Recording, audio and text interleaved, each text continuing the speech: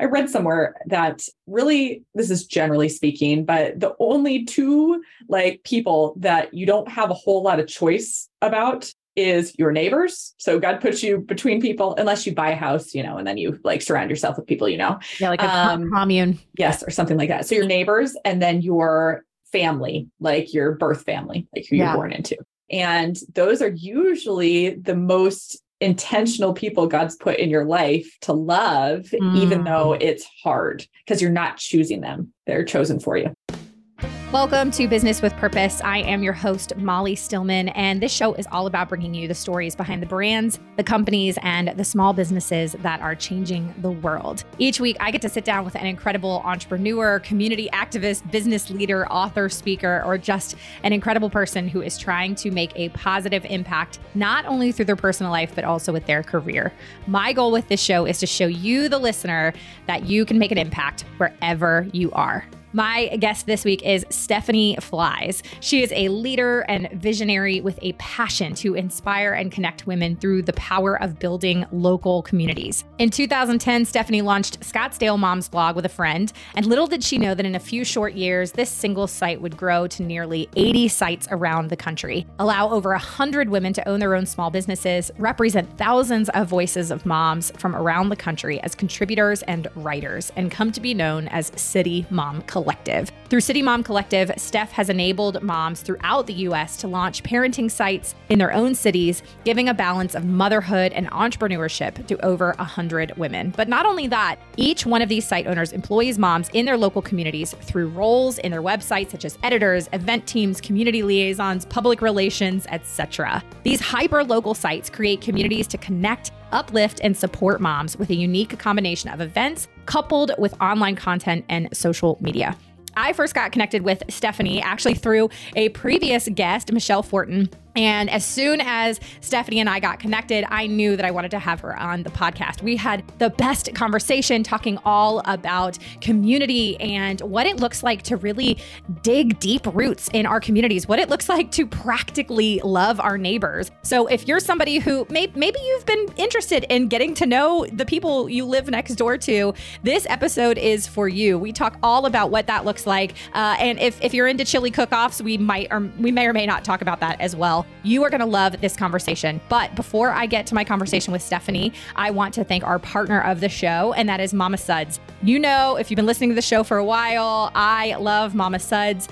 They have been a partner of the show for years. I've had the head mama, Michelle Smith, on the show. And not only do I love supporting a small mom-owned business, but I also love the fact that her products are clean, non-toxic, safe, and they actually work. Everything from their stain stick, their laundry soap, their all-purpose household cleaner, their shower bombs, everything is absolutely incredible. It smells good and it really works. And let me tell you, when I have two young kids who are running around on the farm, that stain stick does the trick. Let me just that rhymed. Did not even plan that. So I want you to check it out at mamasuds.com. You can use the coupon code Molly for 15% off your order. That's mamasuds.com, coupon code Molly for 15% off your order. Now on to my conversation with Stephanie Flies. Stephanie, welcome to the show. How are you, my new friend? I am so happy to be here. Happy to be chatting with you. Yes. So I got connected to you through our now mutual friend, Michelle Fortin, who was on the show a couple of months ago. And we just had the best time. And she spoke so highly of you. And so I knew immediately, I was like, all right, we got to have Stephanie on the show. So let's do what all my guests do. And that's have you give us the Stephanie 101. So who you are, what you do, and how you got to where you are today. Yeah. Okay. Well, my name's Stephanie. As you said, I live in Minneapolis, Minnesota, and I have three girls. They are, how old are they? This is like a motherhood quiz at all times. They are 13, 11, and 9 now, and in 7th grade, 5th grade, and 4th grade. I met my husband at Iowa State University, and we have been together since our freshman year and have been married now for 17 years. I have a passion for gathering people.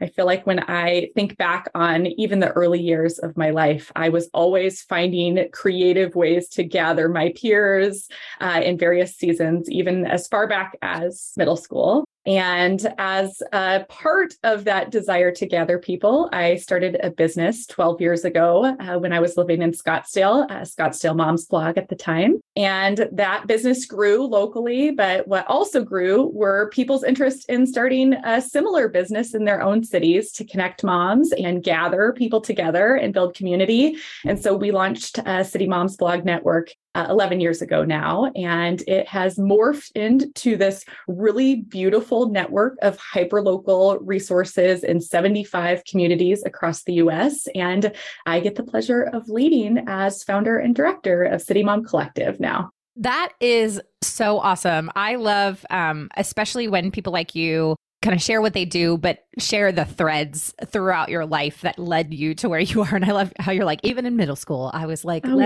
let's all be together. And yes. You saw, and especially, you said your oldest is 13, right? Yes. Yep. So she was 1 when you started this. Mm-hmm. And, I remember those early days of motherhood when you just have your newborn and you're navigating, being a new mom. And those days can be really lonely and it can be really difficult to try and, again, kind of navigate community. And oftentimes, especially if maybe you have, not that this is a bad thing, but it's just part of life. It's like when you have a friend that maybe isn't married and doesn't have kids yet. And so you just become a little bit like you're in different stages of life, and that's not good or bad. It just is what it is. And trying to connect with people in your new stage of life and making friends as an adult is really hard. We could get into a whole conversation about that. I love that, this is a passion that has carried you with you throughout your life. And, in those early stages, this was something that was kind of born, out of a need for yourself. Oh, for sure. Yeah, it is really incredible. And I feel so lucky that I am building a career that is truly has always been a thread that God has built in me for years and years. And so the fact that I am doing work that I think is worthwhile work, well, I know it's worthwhile work, but it is something that has just always been a part of me and has transitioned and morphed as seasons have changed and grown. But the fact that I get to do my personal motherhood work alongside of all of these other entrepreneurs that are moms and have felt very similarly to me in their motherhood journeys is just a real gift to me. I think I recently read that somewhere like 65% of people are unsatisfied with their job. And I'm like, that is a massive amount of people that are doing work that they don't like to do. And I'm just considered myself really lucky that I am doing work that I truly do love to do. Now, honestly, there are hard days. So it's not like it's just like roses over here all the time, but I feel very fortunate. I am curious, what did those early days when this idea was born, what did those early days look like? Where did you even start? I mean, I started my blog back in 2007 before blogging really was so new. And it was born originally out of my live journal, which was started in 2005. And, I had no resources. I didn't know what I was doing. I didn't even start monetizing it till 2012. And so it's really interesting to me when I, hear from people who again, kind of started at the, what do you want to call it? Sort of the genesis of the web blogs, those web blogs. And so often, so many of us navigated it with, having no idea what we were doing. Was that your experience as well? What did it look like in those early days? Yeah, well, I think our stories are actually pretty similar. And I would consider us like the OG of the blogging, the OGs of the blogging world. Yes. There were certainly people that went before me, but I remember very specifically, I had started a personal blog for our family to share pictures and stories and whatnot, recipes, whatever I felt like doing. And I had told a friend, we were on vacation. I was like, hey, I'm starting this thing called a blog.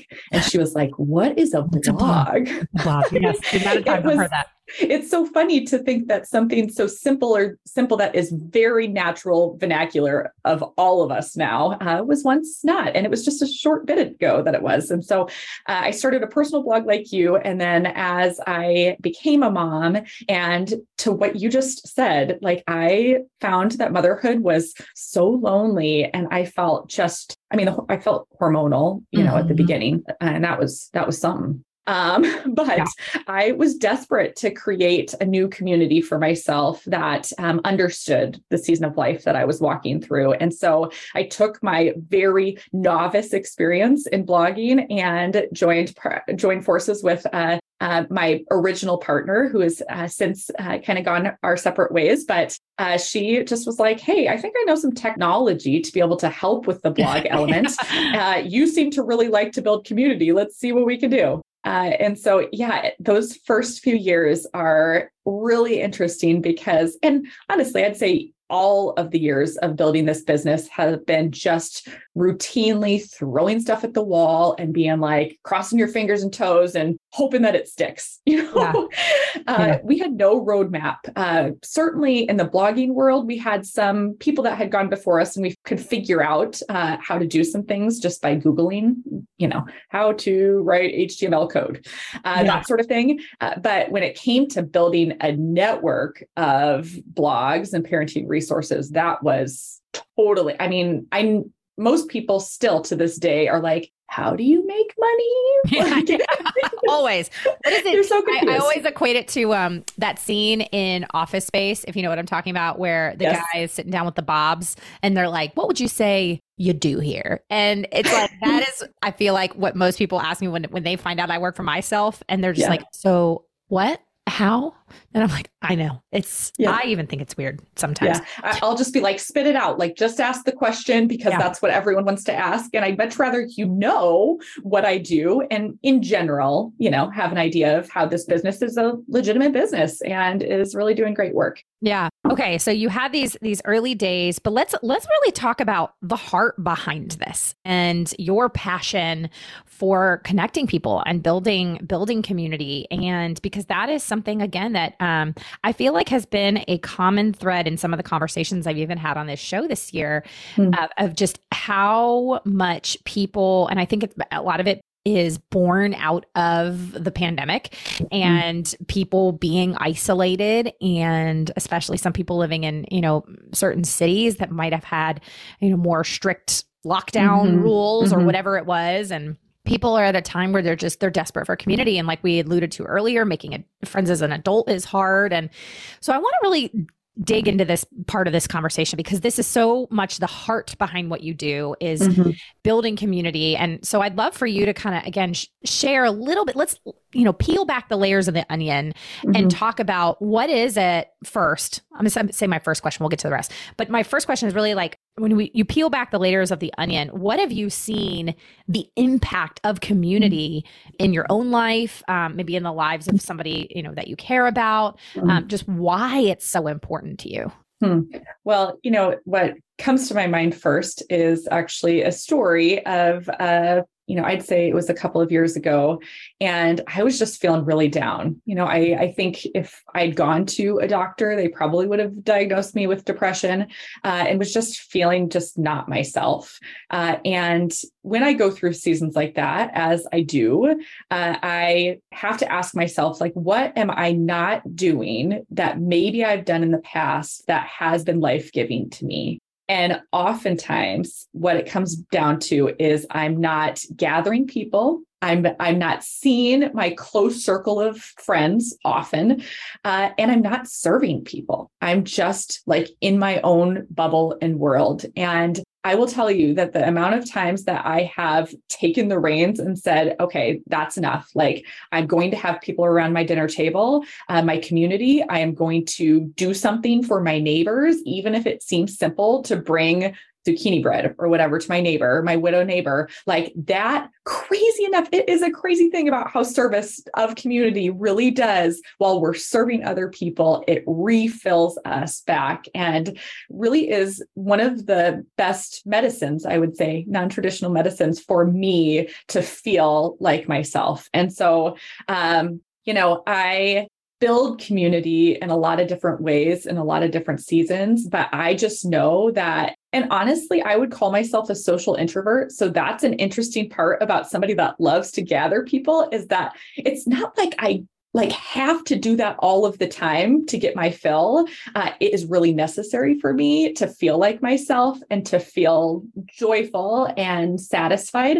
But I think that's important because some people listening may be introverts, and you hear some of these suggestions that, of things that I've done, and you're going to be like, oh, that's not for me. Well, everyone needs community to some extent, even if you get energy by being by yourself in the end, which is my kind of definition of introvertism. But yeah, I mean, it just is a part of my life and my blood. It just runs through me at all times, is like, how can I add value to my life while also bringing people in? There's really just incredible things when you do that. Yes. I am also an introvert, which people never believe when I tell them. And I just go, just because somebody has a big personality, just because somebody can talk to people does not mean that they are extroverted. There really is. And I don't even fully identify as the term extroverted introvert, which some people maybe try to label me as. But I'm like, look, I am an introvert. I am very happy eating at a restaurant alone. I am very happy going to a movie by myself. I'm very happy taking a bath and reading a book and speaking to no one after 9 p.m. And you know what I mean? Like, I am very much a homebody. I really love to stay home, but I also really love my friends, and I really love community and crave it and need it and thrive on it. I love to host people in my home, but by the end of the night, I'm exhausted and I'm ready to speak to no one. And so, totally. And it's not, and sometimes, especially people who aren't introverts, sometimes think like, well, then why do you do it? It's like, well, it's really hard to explain. But, so, yes. It's as human beings, we were not created to be alone. And I always kind of like equate it to, there's a reason IKEA directions always say you should do this with a friend. So, it's like, you should not put this together alone. And I'm like, see, God knew that one day IKEA would exist and that we would have to put together IKEA furniture, and that we couldn't be alone to do that. Molly, I actually heard a really interesting kind of thought about introverts versus extroverts that I find to be so true for myself. So they had said, and I don't even know where they read this, I'm sure it's somebody's really smart, that everyone has like 5 tokens of like relational energy to give each day. The extrovert starts with 0, and every interaction like gets added to, so 1, 2, 3. And then at the end of the day, they're full with 5 tokens and they are just living high. The introvert starts with the 5, and every interaction, it just takes it down. So 4, 3, 2, 1. And then at 9 o'clock, I am like a pumpkin. I am like, that was real fun. I gave away all my tokens. I'm done. Yeah. Oh my gosh. Yes, that's exactly it. Like, I was thinking back to a couple weeks ago, we had just a string of birthdays. So my daughter's birthday is 5 days before mine. And it was like, my daughter had one birthday party that was hers on a Thursday during the day. She had some friends over for lunch and a play date. Then Friday night, she had a sleepover. Then we had another kid's birthday party the following day. Then we had another kid's birthday party the following day. Then it was my birthday. And I was like, I am no more birthdays. I am done with the birthdays. I'm done with the birthday parties. I'm done with the decorating. I'm done with it all. I've spent my tokens. You have spent your tokens. Spent my tokens. And I loved it. I love my people. I love celebrating.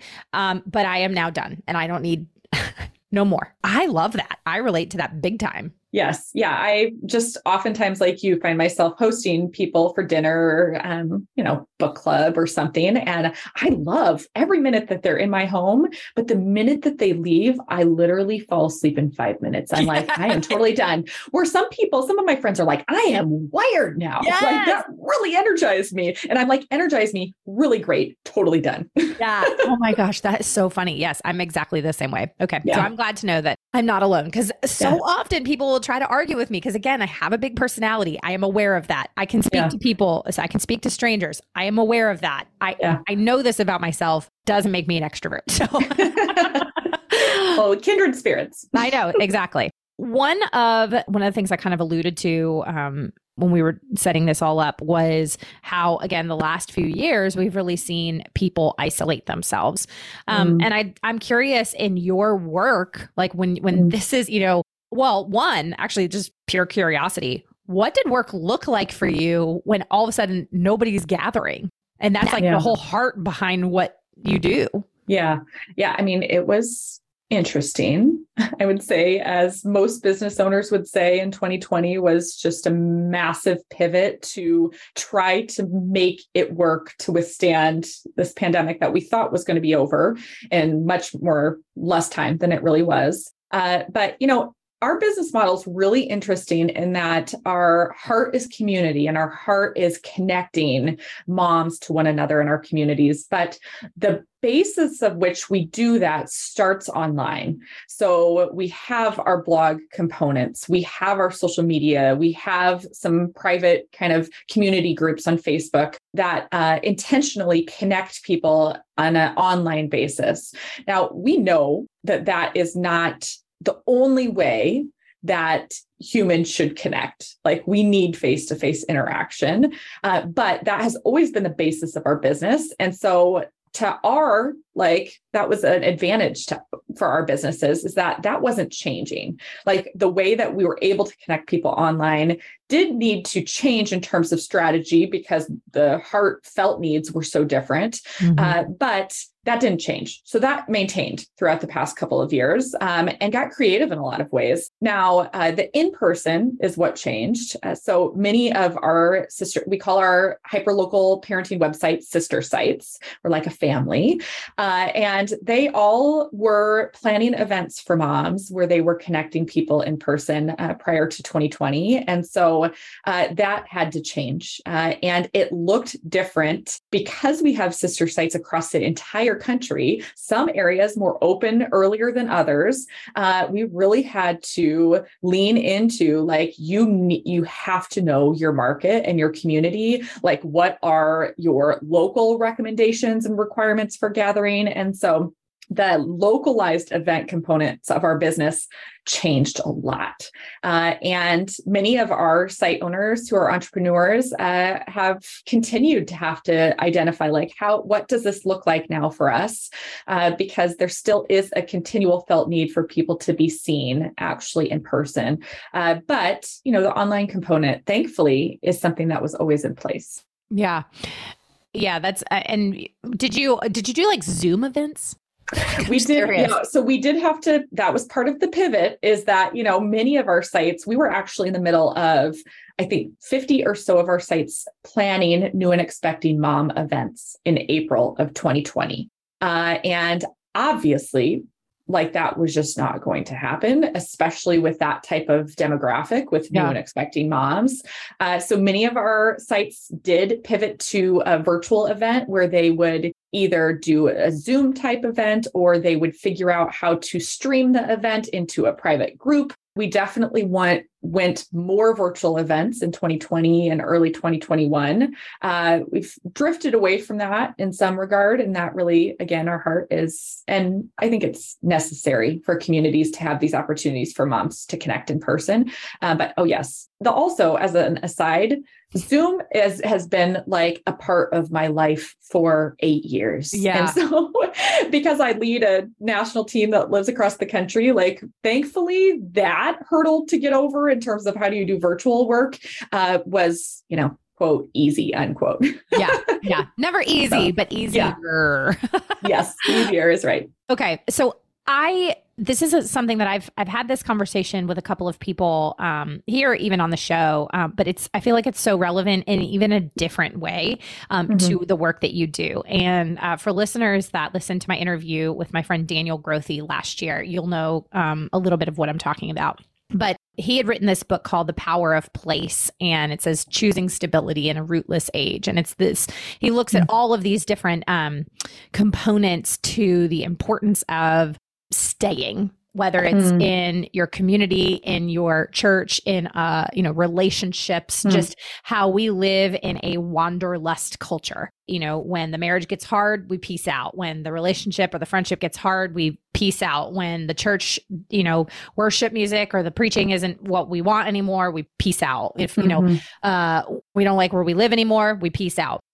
And he was looking at just a lot of the spiritual nature of this, but also, even looked at some of the scientific nature of this. And one of the conversations we had was this idea of, not this idea, but these blue zones. And I don't know if you know what these blue zones are, but these blue zones are these areas around the world where there is a very high percentage of centenarians. So people who are over 100 years old. And there's these different blue zones around the world. There's one's is, I think, Osaka, Japan. There's another one somewhere in Italy. There's one in Greece. There's one in some community in California. I want to say it's 7 or 8. It's these pockets where there's just a very high percentage of centenarians. So these people, they're living to be 105, 107, 110, 111. I think there's even one community in India where the oldest woman in the world that they know of is living, and she's 117 or something like that. And so these scientists were looking at what is it about these communities? Why are these people living so long?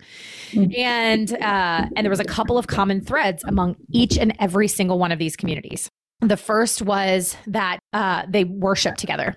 Whether it is, in a church or just whatever their religion is, they worship together in community. The second was, yes, there was some diet related stuff, especially in Japan, they eat a lot of fish and fresh vegetables and rice and things like that. But just, so there was a component there. But other than that, it was their families all raised kids together. But one of the biggest common threads among all of them was that they'd all lived there forever. These were people that were basically they either moved there when they were pretty young and stayed, or they were born there, or they were raised there. In particular, the community in Japan, there was this group of women who are all in their early hundreds. They're all 105, 106, 107, and they've been friends for almost 100 years. They became friends when they were a kid, and every day they get together and they have their tea and sake, and they go walk to town. They walk to the market, and that was the other thing. They walk a lot. They exercise a lot. It was really fascinating to see how these communities were people who had just stuck together.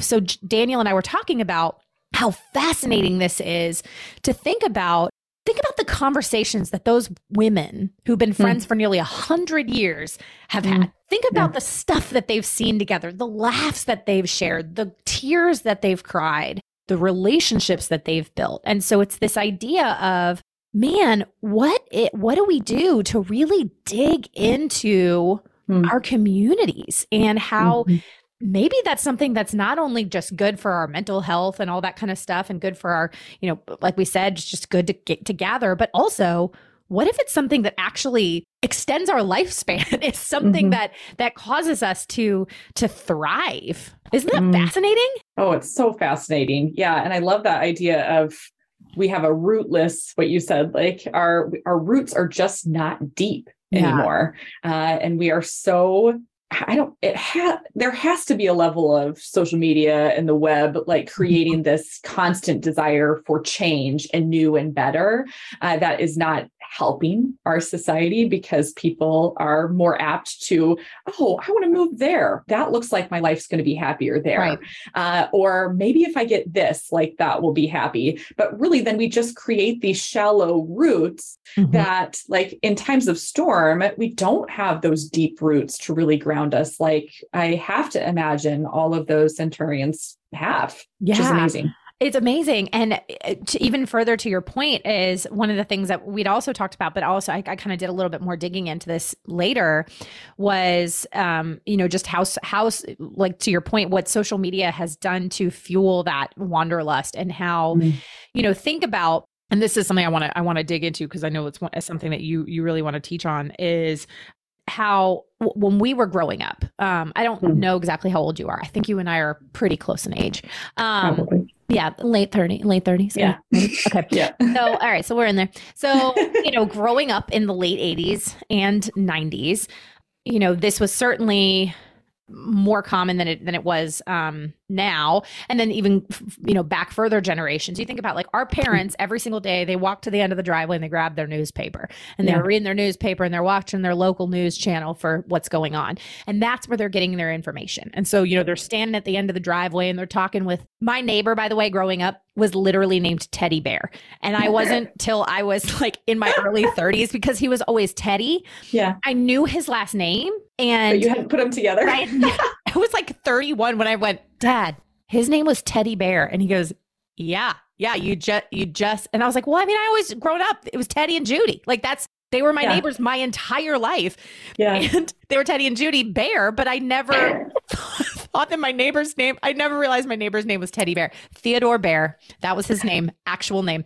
Anyway, so, my dad would stand at the end of the driveway talking to Teddy Bear and they would talk about what they were reading in the newspaper. And that's where they're getting their information. That's where they're connecting in community was the people, across, we had Horace across the street. We had, the twins down the road and just, those were the people we interacted with. Whereas think about where we're getting our news from now. We're getting it from social media and we're curating our feeds to be with people that we agree with. And maybe those people don't live across the street from us. And so suddenly it's created this divide among people that are literally right next door.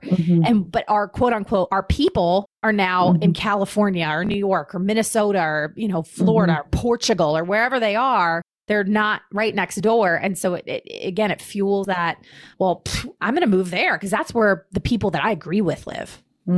Yeah. Interesting. Yeah, I mean, it's so interesting. And I should say that I have built a business that uses social media largely for good. And so I do very much feel like there are some really wonderful things about the online space that, but it does come with its negativities as well. And I would say, lessening kind of the interest that people have in reaching out to their neighbor is definitely one of those because they have I shouldn't say they, we all of us have a false sense of, oh, I have friends. Like you're just scrolling through your friends. I've got plenty of friends.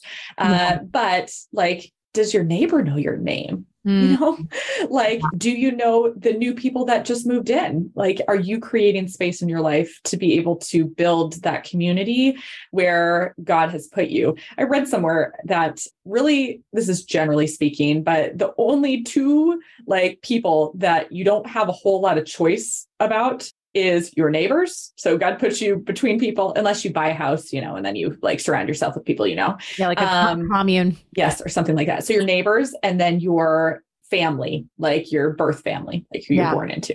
And those are usually the most intentional people God's put in your life to love, even though it's hard because you're not choosing them. They're chosen for you. Oh, that's a really great point. I've never thought about that before.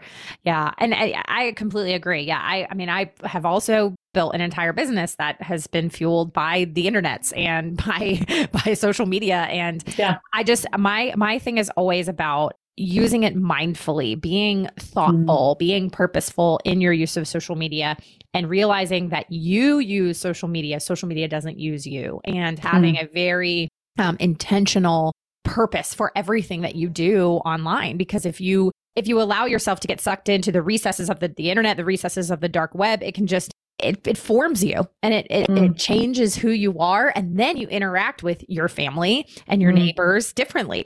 That's a whole message up in there. Okay. Yeah. So if somebody's listening and they're like, I don't know my neighbors. Or I don't know how to love my neighbors, or I don't know how to introduce my neighbors because that's really intimidating, or I'm not just going to go knock on a random person's door, even though I live next door. What do you do? Where do you start with this? Because that for some people, especially introverts, that can be really intimidating. Yeah. Well, it is intimidating. Oftentimes it's just you taking the first step and putting yourself out there. And I think most people will be shocked with how embraced people that they will feel so loved. Like if you just take that one step. And I'll share a story. We moved to the Minneapolis area 7 years ago, and it was in the summer, and fall was coming around. And I had this idea. I was like, what if I host a fall festival? Like just in my garage, I will have people bring chili. We'll do a little chili cook-off, and it'll be pretty simple. Like my garage isn't fancy at all. I did like sweep it, so it wasn't terrible, and put some tables up. I learned that I should have done an Evite, so I at least knew how many people were coming. But we were the newest people in our neighborhood. We literally did not know anybody. And I shared it through, we have an email that goes out, and I was like, we'd love to see you. I kid you not. 80 people showed up. Wow. 80 people showed up to this fall festival, and multiple people had said, I cannot believe you did this. Like, you are brand new to this neighborhood. And I was like, well, I just knew that meeting my neighbors was a really important part of us feeling a part of this neighborhood. And so this felt like a pretty natural thing to do. Now, I don't think hosting a fall festival is for everyone. So don't ever hear like a story that I'm going to share and you all of a sudden be like, she was talking about taking a first step, but that is definitely not the first step that I want to take. But I think finding what like energizes you and is easy to you is really important in identifying how best to serve and connect with your neighbors. For me, I do get a lot of energy on planning these types of events and gathering them. For me, what also has worked is hosting kind of annual events that I just verbally say, we're going to do this every year. And then I feel like I kind of just get myself attached to, every year I'm going to do a fall festival for our neighborhood. I will host a Boohoo and Yahoo brunch for the moms on the first day of school. And I'm trying to think of some other things that we do that are traditional, our ice cream in our cul-de-sac on the last day of school. And here's the secret to a lot of this stuff. For the chili cook-off and for the fall festival, I legitimately do not make anything. None of it. Everybody brings everything. I'm just the one that sets up the tables. And for the ice cream thing, I don't make it. I don't bring any of that. I don't buy a lick of ice cream or popsicles. I just set up the tables and send the invitation, and people come because people are so desperate for community and connecting with one another. And so I could do both of those things, but it just adds more complexity and stress. So I just have decided, you know what, it seems to work without me having to do all of these extra things. Okay. Well, I really love that encouragement of just maybe you are somebody who has the space to host something like that, but you're like, I don't want to make anything. All right. I love it. Create a sign up genius. Have people sign up to bring food. I mean, you're so right. So many times it's just people want to be invited. They want to be included. And, you taking that first step to just open the door, to just say, come on in, we're going to do this. Yeah. I love it. And hey, this is airing at the end of September. And so we're heading into October. So maybe there's somebody who's listening who's like, I've always wanted to host a fall fest. So maybe it's it. Yeah. Have everybody sign up for the chili. See if somebody has a random dusty trophy lying around that they want to give away. We have a wandering trophy for the chili cook-off. And I really hope it's of like a cheerleader. Like just like a random, like, or some random like volleyball, like just a random sport. I mean, this doesn't have to be fancy, folks. There's nothing fancy about it, but I will tell you, we have over 100 people come every year now, and it is really a highlight of our fall. And so many neighbors will say the same thing, especially, as we live in Minnesota. So we're going into like the dark season where we're not going to see our neighbors. So we just have to fill our tanks with people and neighbors before like all of a sudden it's frigid. And we're like, we're sending peace signs to the neighbors when we go to the mailbox and run. I love it. Okay. I have the other thing is I really want it to be a volleyball trophy and then I want just on the nameplate, I just want it to be duct tape every year and just like, that's pretty much what it is. Yes. Okay. Logistical question that is I'm selfishly asking because now I'm like, all right, how do I host a chili cook-off? Yeah. How do you do the voting? Do you just have like everybody can taste the chilies and then there's like sheets below it and you like tally marks? How does it work? Yep. So as they bring their chilies in their crock pots, because they have to bring it in a crock pot because we need to plug it in. I just have like little paper numbers next to them, 1, 2, 3, 4. And then I've got a basket with like little numbers and you just vote for your favorite. You put the number in. It's very easy. It's not complicated. Big fan of this. Okay. All right. maybe I think I'm doing a chili cook-off. You can do it. Steph, you can do it. Really inspired me. You inspired me. Well, I'm happy to. I live on a farm, and so I've got the space for it. I'm like picturing it right now, right out my window, right where I'm recording this. I'm just gonna have some tables. We're gonna have to figure out a power situation for all the crock pots, but these are logistics I will figure out. I love it. Yeah. Okay. Yeah. If somebody listening is really interested in connecting with a local city mom collective sister site, or maybe there isn't one currently in their city and they want to start one, how do they go about doing that? That's an awesome transition from neighborhood chili cook-off to city mom collective sister sites. But we, as I mentioned, we have 75 communities in our network. So if you have a sister site in your community, and you can find that on our website, momcollective.com, we have a sister site map that will direct you to the communities that we are in.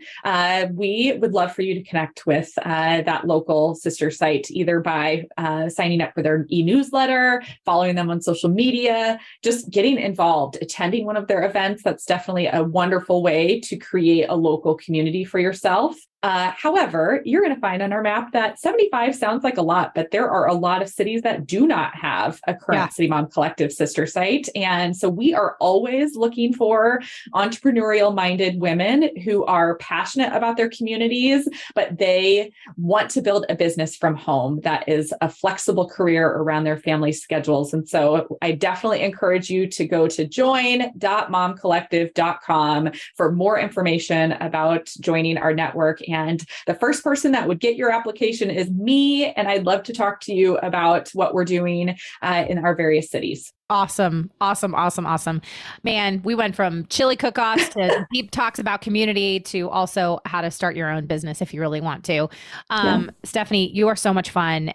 Before we transition to the get to know you round, I'm obviously going to have you back at some point because we have so many more things I want to talk about. What is on the horizon for you? What projects are you working on? What is new? What's exciting? Like what tell us, give us the deets. Yeah, well, as I just alluded to, we are always looking to grow our network. And in full transparency, the past 2 years have been a little tricky because there's not a lot of people out there that are like, I'm going to start a business in a pandemic. That sounds like a really great idea. Yep. So we are focusing a lot of our effort on building up our network of entrepreneurial-minded moms and sister sites. And so that is definitely something that we are focused a lot of our energy on. One thing that we didn't talk much about is that we are working with some really incredible brands that are strategic partners of ours. And we've got some really, really amazing stuff. Many of our sister sites are working with a nonprofit called Future for Football that talks all about the benefits of football in our families and in our lives. So that's on the horizon. And we are going into a 5-year business planning meeting here next month. And I just am so looking forward to looking ahead and saying like, okay, we've done some pretty incredible stuff, but what is missing? What can we do that is going to better serve our community as moms' needs have changed over the years? And I'm looking forward to that too. So good. And this is me selfishly. There's no City Mom blog in North Carolina. Yeah, there isn't. Let's be honest, I am not at a point in my life where that is something I can take on. So if any of my friends, neighbors want to start one in the Durham, Hillsborough area, not Raleigh, because everything's in Raleigh and I need some stuff to be in Durham and Hillsborough. And so if somebody wants to take that on, I would just love it. And it would just bring me great joy for somebody else to do the work and I can reap the benefits. Okay. So... Well, we would love that area. They call it the Triangle area, right? Yes. Yeah. Yes. Raleigh, Durham, Chapel Hill, but everything is always in Raleigh. And Raleigh is fine. Okay. But the real cool stuff is happening in like Durham and Hillsborough. And I just need more people to do stuff here. Because Raleigh it's not far, but it feels far. And every time I'm like, ugh, another event in Raleigh. Why? Why is it all in Raleigh? So when I get really excited when stuff is in Durham, I'm like, yes. Anyway, so I would welcome a conversation with anyone in that area because that has definitely been a target area for us for a while. Yes. Love it. Love it. Okay. Now is the get to know you round. Steph, are you excited? Are you ready? I am ready. Okay. I am ready. Question number 1. What is something that has happened in the past year that has either been really memorable or had a big impact on you? So the first thing that comes to mind is that my daughter turned 13 this summer, and we have instituted a 13th birthday trip that my husband and I will take each of the girls on when they turn 13. And the fun part about our 13th birthday trips are that they have terms in a Google Doc. So I email them. Like, my daughter was like, "What's a Google Doc? I don't even know how to open this." So she opens it and she's like, "Oh, I have a bulleted term list. Like, these are the terms of your trip." And she planned it. So she had to look for flights. She had to look for hotel, the cost of the tickets to go where we were going. We had one day of educational experience, one day that's more fun. Well, educational can be fun too. They were. But we took that trip. She picked Orlando for her destination. She just finished all the Harry Potter books. So she wanted to go to Universal Studios. And then we went to Kennedy Space Center. And that was an amazing trip. I just feel like we got so much quality time with her. And I will say that I definitely have, and my husband and I have intentions, and we did with Nora, to talk about some really serious topics during the trip too. But I felt like I saw her bloom into a teenager before my eye on this trip. And it was really beautiful. So I would say that was a highlight. That's so special. That's so special. That's something that my husband and I mean, we're a few years away from that, but I mean, it'll be here before we know it, but we've talked about doing something like that with her. So it's the further encouragement that I needed. Yeah. Okay. What is something that I would never guess about you? Oh, that you would never guess about me. That is a very hard question. We already talked about it. Most people like you, in your case, think that I'm an extrovert because I lead a massive company of tons of people, and I love to have people in my home. And so even though we've already talked about it, that definitely always comes as a shock to people that I really do get my energy from being by myself. And the people that know me the most know this about me, but I have no FOMO after 9:00 at night. None. Love it. I literally am like, I don't care if it's the best party happening at 9:00. I am going to be in my bed. Love it. Love it. Big fan of that. What was your favorite TV show to watch when you were growing up? Oh, growing up, probably Saved by the Bell. Yes. Love it. Yes. Yeah. The Friday night, Saturday morning TV, like Saved by the Bell, Step by Step, Sister. I'm just saying. Yes. So good. So good. Have they brought all of those back? I'm just thinking about it. I feel like movie and TV have gotten so smart, and they remake stuff now that we're all raising kids in the age of when we were. They're just not as good sometimes. You're just like, but yeah. Yeah. Love it. Okay. What is a dream that you have yet to achieve? Ooh, a dream. This is a bucket list item for me, but we want to take our whole family to Paris, and we have yet to achieve that, but I'm hopeful that it is in the near future for us. But I'd say that's a personal dream. I love that. Yeah. Hey, that's perfect. All right. And then my last question is the question I ask all my guests. And that is, Stephanie, what does it mean to you to run a business with purpose? It is everything to me. I've already shared this, but the fact that I get to do work that is intentional and purposeful and meaningful to millions of people that go to our websites every month is just such a gift. I am so thankful that I had this nudge in my spirit early on in motherhood to start to build a business around my passions and around my God-given purpose in life. And I'm so thankful that I took the chance. And you know what? Business ownership comes with a lot of failures and picking yourself up off the ground. But I am really proud that I picked myself up and we continue to run the race because it is so important. So good. Stephanie, thank you so much for being here. Thank you for the work that you are putting out in the world.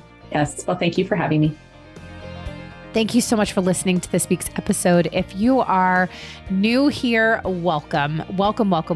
Having you listen to this show is such a gift, and I am so grateful to you. If you're one of my regular listeners of the show, thank you for tuning in week and week out. Thank you for your support. be sure to head on over to whatever podcast app you're listening on, whether it's Apple Podcasts, Spotify, Google Podcast, Radio Public, Stitcher, Overcast, there's a million of them. Would you click that subscribe or follow buttons to make sure that you never miss a new episode of the show? And would you take a moment to leave a review? Leaving a review helps me to know what you're liking and how the show is personally impacting you. This show is edited by the incredible team at Third Wheel Media, and I'm so grateful for them. Now for you, be sure to go do something good with purpose on purpose.